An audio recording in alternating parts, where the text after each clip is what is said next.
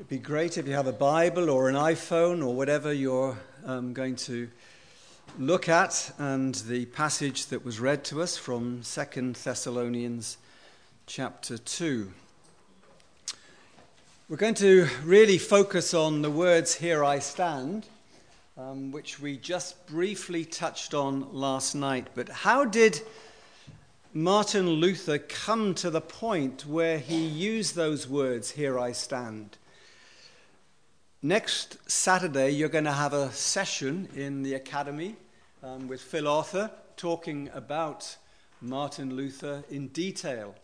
This is really just a 5-minute snapshot for those who maybe can't get there next Saturday night, or if you've never really heard the basis of where we came to have the words, "Here I stand." So we're going to go back to some dates. And the date is 1505, when Martin Luther was a student at the University of Erfurt. And he was, like some of you, just around 20 years of age. And he was out walking. The village was called Stottenheim in Germany. He was out in the fields, and suddenly there was a bolt of lightning. A storm came, there was a bolt of lightning. And the lightning struck right by where Martin Luther was, and he was thrown to the ground. He was a Roman Catholic, and he called out to one of the saints. The saint was St. Anne. He said, "St. Anne, save me." So he asked for protection. And he said that if he survived, he would give himself to a monastery. He would take a monastic vow, which he did.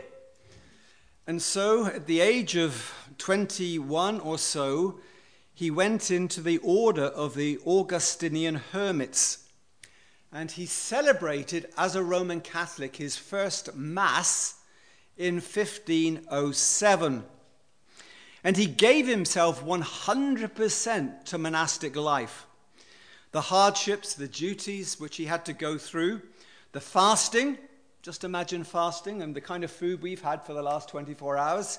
He gave himself to fasting, to praying for hours on end, to penance, to confession, and to a really Spartan lifestyle, all trying to earn favor with God. This was religious observance which was actually unrivaled if you look at it. He was trying to climb the ladder of duty, trying to reach, trying to grasp out to find peace with God. And as Luther wrote around that time, "I hoped I might find peace of conscience with my fasting, my prayer vigils, all of those things which I miserably afflicted my body with. But the more that I did it, the more that I sweated it out," he actually says, "the less peace and tranquility I actually had." But Martin Luther was an academic, and so he studied for a doctorate at the University of Wittenberg and obtained a doctorate in theology in 1512. And started to lecture on the Bible. So in 1513, he lectured for a year on the Psalms. In 1515, he lectured for a year on Romans. In 1516, a year on Galatians. 1517, a year on Hebrews. So here were 4 years of lecturing on the Bible. But it was in 1517 that his attention was drawn to the selling of indulgences. Now, the selling of indulgences were at that time to support the project of the then Pope Leo for the construction of the Sistine Chapel in Rome. And he'd hired a painter. He didn't hire Vic, who was a fantastic painter. He hired Michelangelo, who's a little bit more expensive. So to hire Michelangelo required plenty of cash. And they sold indulgences in order to raise the money for the project. And basically an indulgence was to rescue your loved ones who may have died, and yourself if you were still alive, obviously, from the punishment of purgatory, which was a teaching of the Roman Catholic Church, which is nowhere found in the Bible. That is, pay money, and you can reduce the punishment for your sins after death. And so people paid money. And there was a little ditty that the monk who was going around doing this, a monk by the name of Tetzel, had. And his ditty was, when a coin into the coffers rings, a soul from purgatory springs. And that was the ditty going around. Now, Luther knew that it was wrong. He knew that this was not found in the Bible that he had actually been lecturing on. And especially when the Pope decreed a plenary indulgence, which was if you gave more money, you could wipe out all of your sins by giving that money. So Luther was now driven by an undertaking that this was wrong, and his reading of the Bible was that repentance was something completely different from penance. And so he thought this was a scandal, and he basically wanted an academic debate about indulgences. And so in 1517, he placed 95 theses on the door of the church in Wittenberg. Now, until recently, I'd never read the 95 theses. And I was very surprised they're here. I mean, he did them in German, of course. They're in English. I actually thought, foolishly, that the theses were about doctrinal things such as justification and peace with God, as it is explained in the main doctrines of the Bible. Most of the theses are about the selling of indulgences when you read them through. So he put these on the door of the church for a public debate. But it was controversial, clearly, because not only were they on the door, the printing had just begun to be a real important issue. And so the theses were printed off and distributed. But it was also about this time that Luther, in 1519, and he would put this, I believe, as his conversion. So it's after the theses are put on the door that I believe, from what we read from Luther, that he was actually converted. And he says that when he was studying Romans 1, specifically verse 17 of Romans 1, reading about the gospel and being not ashamed of the gospel, because in the gospel a righteousness from God is revealed. How to be right with God is revealed is what Romans 1:17 says. And Luther says, as I daily meditated on these words, it made me feel as though I'd been reborn, and as though I had entered through open gates into paradise or heaven itself.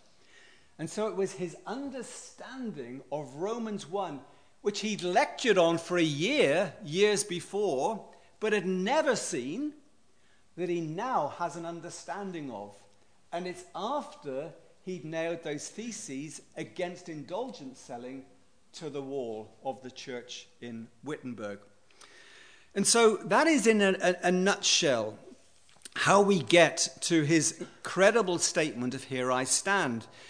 Because the Roman Catholic Church, which he was still a member of, wanted to clearly do something about Luther's teaching. He was sent what is called a papal bull from the Pope for his excommunication, which he immediately burned publicly. And he refused in any way to recant his views.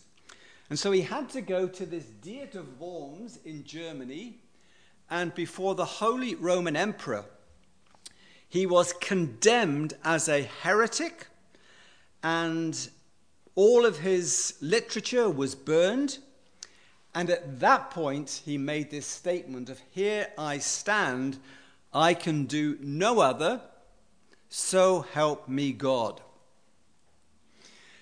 So 500 years from 1517, October the 31st, when he pinned the things to the door, but just less than 500 years to the two events of 1519 and 1517. Now, with that background, you can see the importance of standing.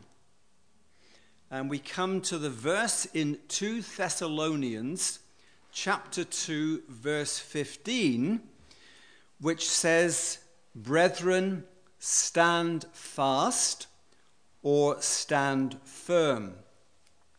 So this is an exhortation for us by the Apostle Paul to stand fast or stand firm.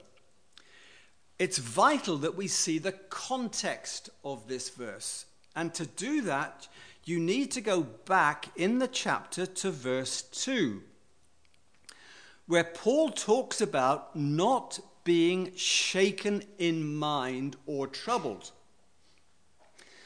But, verse 15, stand fast. So I want you to imagine two bookends. This bookend is saying, do not be shaken. This bookend is saying, stand fast or stand firm.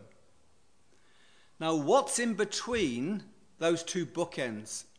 Don't be shaken, stand firm. And we need to see what is in between. Most of the books, most of the writing in the New Testament has got a line which you can thread through the book, a theme. And in Thessalonians, one of the clear themes is about the second coming of Christ. You can go back to 1 Thessalonians, and in chapter 4 and 5, most of the chapters concern the second coming of Christ. When you come to 2 Thessalonians, and actually 1 and 2 Thessalonians are probably some of the very earliest writings that we have of the Apostle Paul, 2 Thessalonians also has a theme of the second coming of Christ. So, for example, if you read chapter 1, verse 7 of 2 Thessalonians, it talks about the Lord Jesus Christ being revealed from heaven. And if you look at 1 verse 10, that also talks about that day when he will be glorified in his saints. So that concerns the second coming of Christ. Now look at chapter 2, verse 1. What does it say? Now concerning the coming of our Lord Jesus Christ and our gathering together to him. So here again is teaching concerning the second coming of Christ. But there's an issue that Paul is confronting. In the context of the second coming of Christ, Paul says, verse 2 of chapter 2, "Don't be shaken in your minds or troubled, as though you've heard from us, or a letter from us, that Christ has already come." Do you see that in verse 2? It says, "Do not be shaken in mind or troubled, either by spirit or word, or by letter, as if it's coming from us, as though the day of Christ has come." So some people were going around saying, Christ has already returned.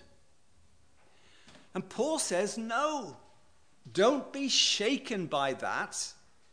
That is not true. That is not right. Why, verse 3? "Don't let anyone deceive you, for that day will not come unless certain things take place." And then in the next verses, he expounds on what is necessary to take place before Jesus Christ returns. Now, a commentator on the Bible, someone who writes about the Bible called Leon Morris, says this: "This is probably the most difficult and obscure passage in the whole of the New Testament." So we're not going there, okay? It's the most difficult and obscure passage in the New Testament. That's for Ian to tackle sometime, or maybe he's done it already.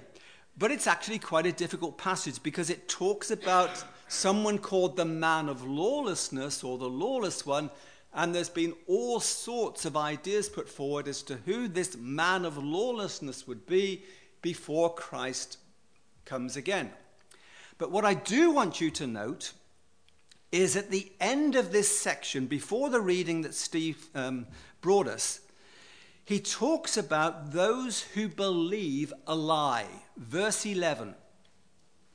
People who are deluded, who believe a lie, and will be condemned because they do not believe the truth. Now, I hope from those two verses you can see that this is really applicable to us today. There are so many who are deluded, who believe a lie concerning saying the Bible is not true or false things about the Bible. So this is relevant. So it's in the context of those who are saying false things, who are deluded, who do not believe the truth, that Paul comes in verse 13 and contrasts it. And the contrast is incredible, because the contrast is with those who do believe the truth. Those who believe a lie versus those who believe the truth. And it's really these verses that I just want to focus on for a few moments to see what it is that we need to stand fast in, what we need to stand firm in, what are the foundational truths, because there is so much delusion around us. There are so many lies. What do we need to stand firm in? And there are 4 simple things. Number 1, stand firm on what a Christian is. Now, what is a Christian? He tells us. He tells us clearly in verse 13. But we are bound to give thanks to God always for you, brethren, beloved by the Lord, because God from the beginning chose you for salvation. What is a Christian? It's someone who is beloved by the Lord, loved by the Lord, and chosen from the beginning for salvation.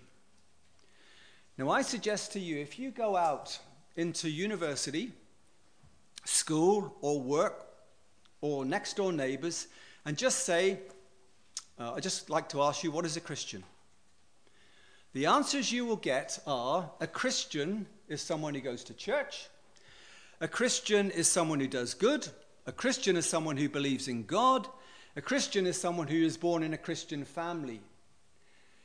What you won't get is this answer, that a Christian is someone loved by God and chosen from the beginning. Now, I don't know if anybody ever watches Pointless on BBC television. Yes, Carol watches Pointless. Tim watches Pointless. This would be a pointless answer if you know what Pointless is. I don't think anyone would come out with this answer, which the Bible gives. But the Bible gives us the answer of what a Christian is, loved by God and chosen from the beginning.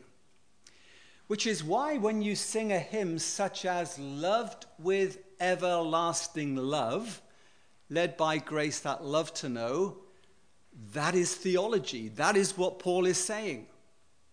Or the hymn which Stuart Townend wrote, "Loved before the dawn of time, chosen by my Maker, hidden in my Savior." That is exactly what Paul is saying. That is putting theology, Bible truth, into what we sing. And it's, as we come for a weekend like this, we're amongst friends, we're amongst brothers and sisters in Christ. And it's so important that we try to marry the scripture with what we sing, for example, and let this permeate our thinking and how it relates to when we go into a non-Christian world. But we've been loved. We've been loved by God. It's not that I just made a decision to follow Christ, and if it doesn't work out, I'll make another decision to do something different. We've been loved by God, and we've been chosen before the foundation of the world. Now, we could spend a lot of time, and we will never truly understand that. That's an immense truth. It's something which ultimately is beyond our understanding. But we were loved before the dawn of time, which is what Stuart Townend said. We were loved at the cross when our Lord Jesus Christ died because our names were graven on his hand. We were loved on the day of our conversion. And you say, well, I don't know the day of my conversion. Well, you were loved in that time that God was awakening you, and we're loved today, and we will be loved for eternity. And that is what we have to stand on. That is what a Christian is. And it's something so important for us to recognize. Now, all of these truths we could amplify and develop, and maybe over these days you can think about it a little more. There's one really old hymn which has got quaint language, which I still think expresses truths which we would struggle to express if it wasn't that it was put into this form.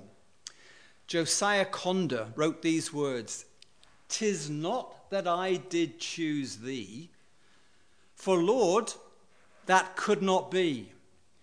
This heart would still refuse thee, hadst thou not chosen me. Thou from the sin that stained me hast cleansed and set me free.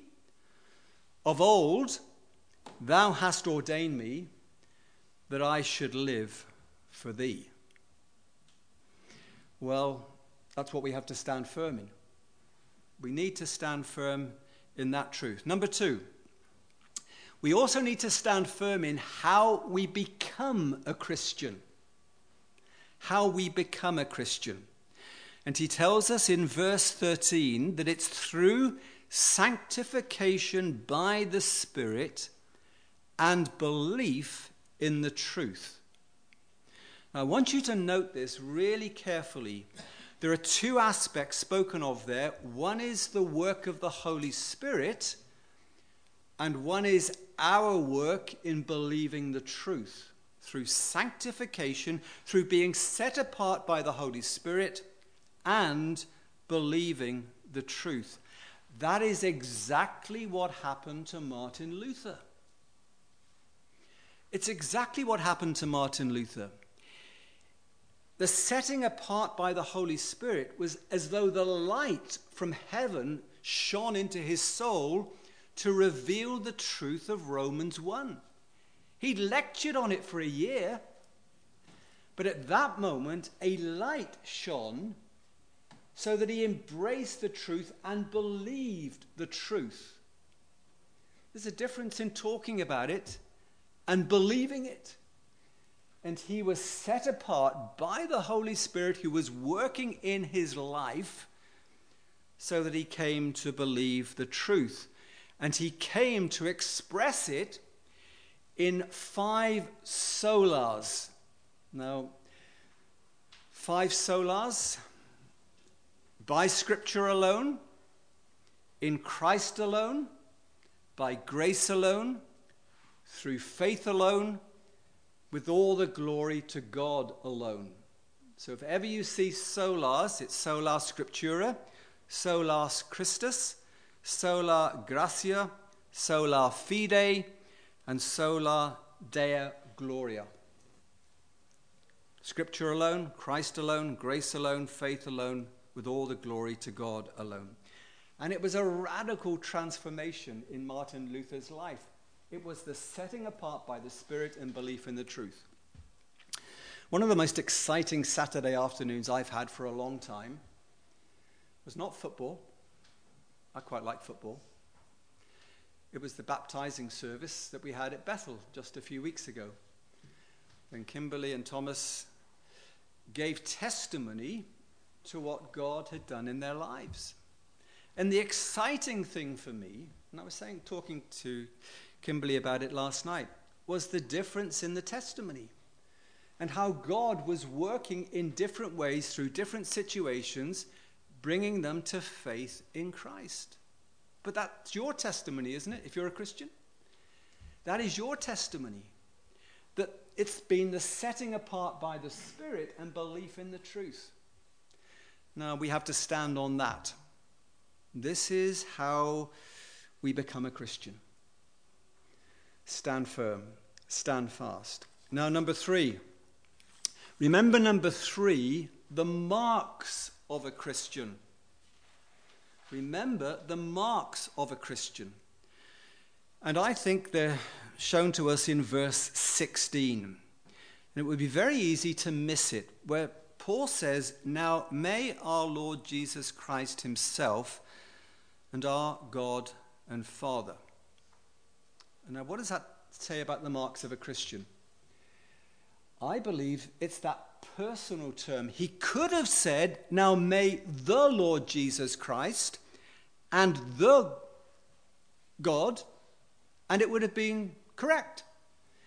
But he says, "Our Lord Jesus Christ and our God and Father," which brings that whole personal dimension to the marks of a Christian. You see, being a Christian is not something just abstract. It's not something just assenting to this, and this.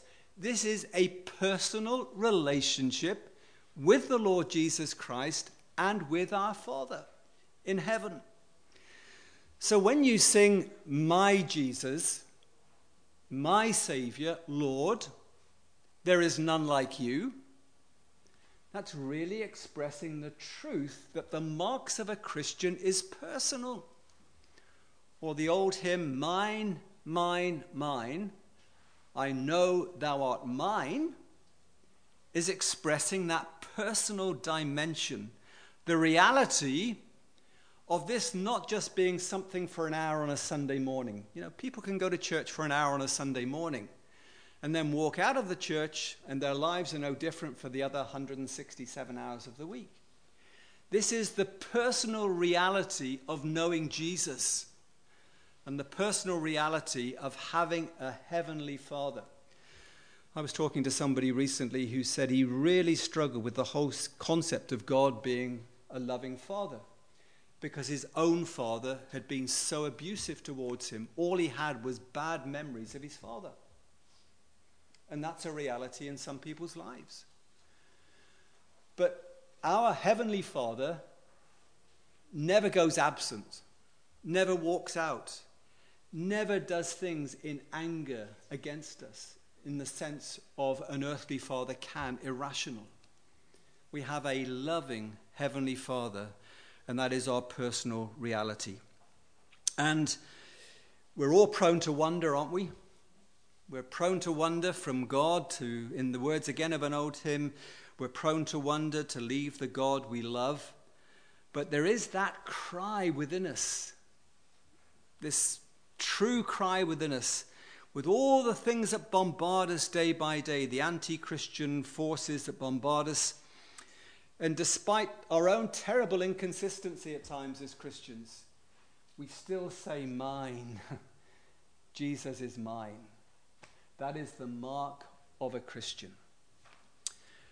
And finally, number 4, we need to remember and stand firm on that we have a future.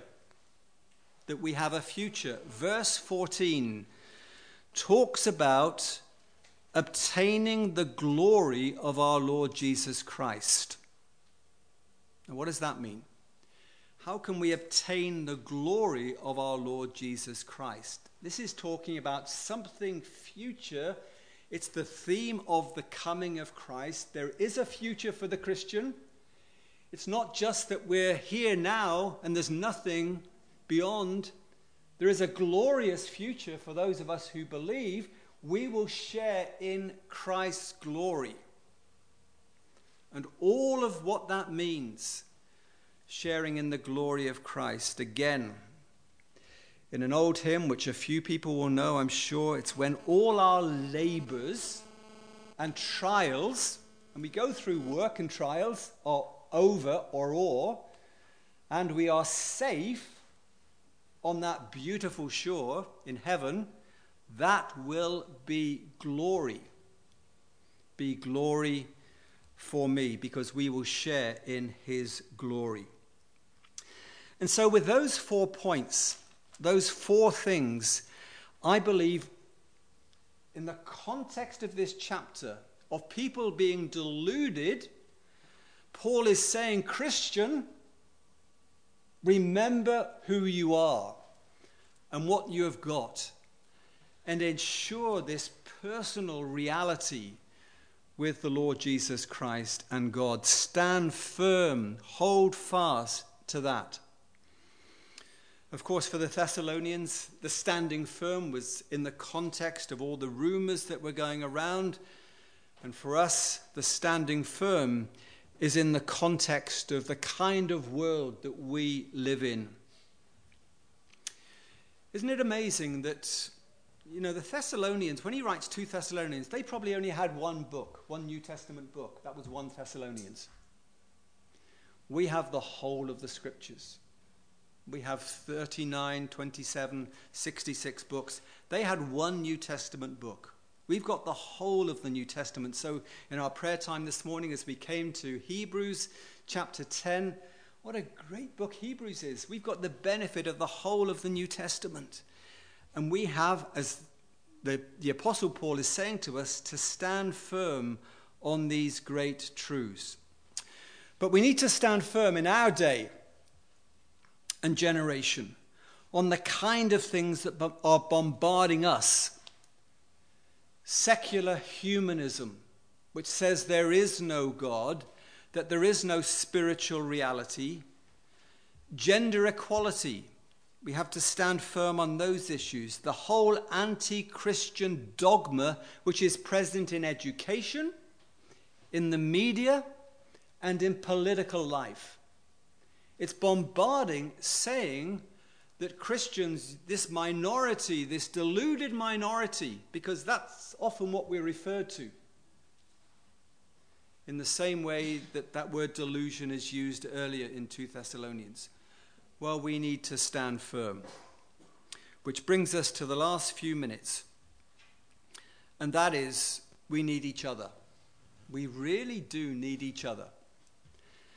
And so when Paul opens chapter 3 by saying, "Brethren, pray for us,"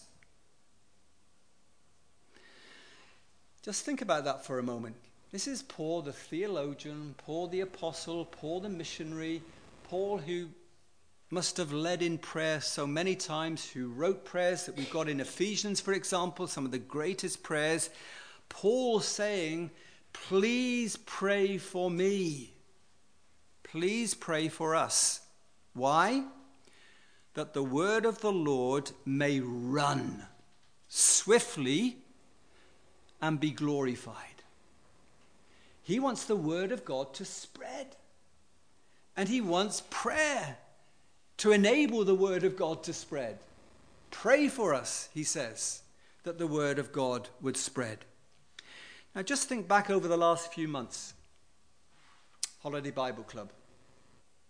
Are you still praying that the word of God, which was sown, would spread? Beach missions. Are we still praying that the word of God, which was sown, would spread? Camps that people may have gone on. All of those things where the word of God has been sown, we desire that it would run and spread. Angela and I go to a missionary prayer meeting once a month. And last week we went to the missionary prayer meeting, and there's a couple who went from Bridge Chapel called the Powers. And they've been for 8 years in a Muslim environment in an island called Mayotte. And they've worked for 8 years there. And last week was the first time they came with the news of a conversion. And it was great just to be able to thank God that the word of God, which had been sown for 8 years in that environment, was beginning to take a step and beginning to run And, it's a great thrill to see a conversion under those circumstances. And we need to pray. We need to stand firm, and we need to pray. And we will stand firm if we support each other in this great task. And Paul is saying, pray for us, that the word of the Lord may run and be glorified. And then finally, notice in verse 2 what he says. Isn't this practical? Pray that we might be delivered from unreasonable and wicked men. Well, you look around our world today. Would you say there were some unreasonable and wicked men? I think you'd have to admit that in the world there are unreasonable and wicked men and women. It isn't, it's using men, but it's people. And the Bible is asking us, Paul is asking us to pray that we may be delivered from unreasonable and wicked men, so that the word of God may run and be glorified. Well, I hope there's something there for us to just think about and to stand firm on about our faith. And maybe we can ask Paul to pray for us. It'd be good to know Paul was praying for us, wouldn't it? Well, here's his prayer. Verses 16 and 17. May our Lord Jesus Christ himself and our God and Father, who loved us and has given us everlasting consolation and good hope by grace, comfort your hearts and establish you in every good word that you speak and work. So Paul is using this prayer, which we can use, and pray that your words and your work, when you go back next week, your word and your works would be established, and that you and I would stand. Father, we thank you for the Bible. We thank you for its relevance to us today. Just we look at these words and we can nearly see the Apostle Paul saying these things to the church in Thessalonica, but he's saying it to the church at Belvedere as well. Always remember these great foundational truths so that we might stand fast, stand firm, wherever we are, and that the word of God may run swiftly and be glorified. Help us, we pray, through the hours of this day. Give us a really good time of fellowship together, friendship with one another, and we pray that these things might be impressed upon our hearts, that we might glorify you in all that we do. We pray in Jesus' name. Amen.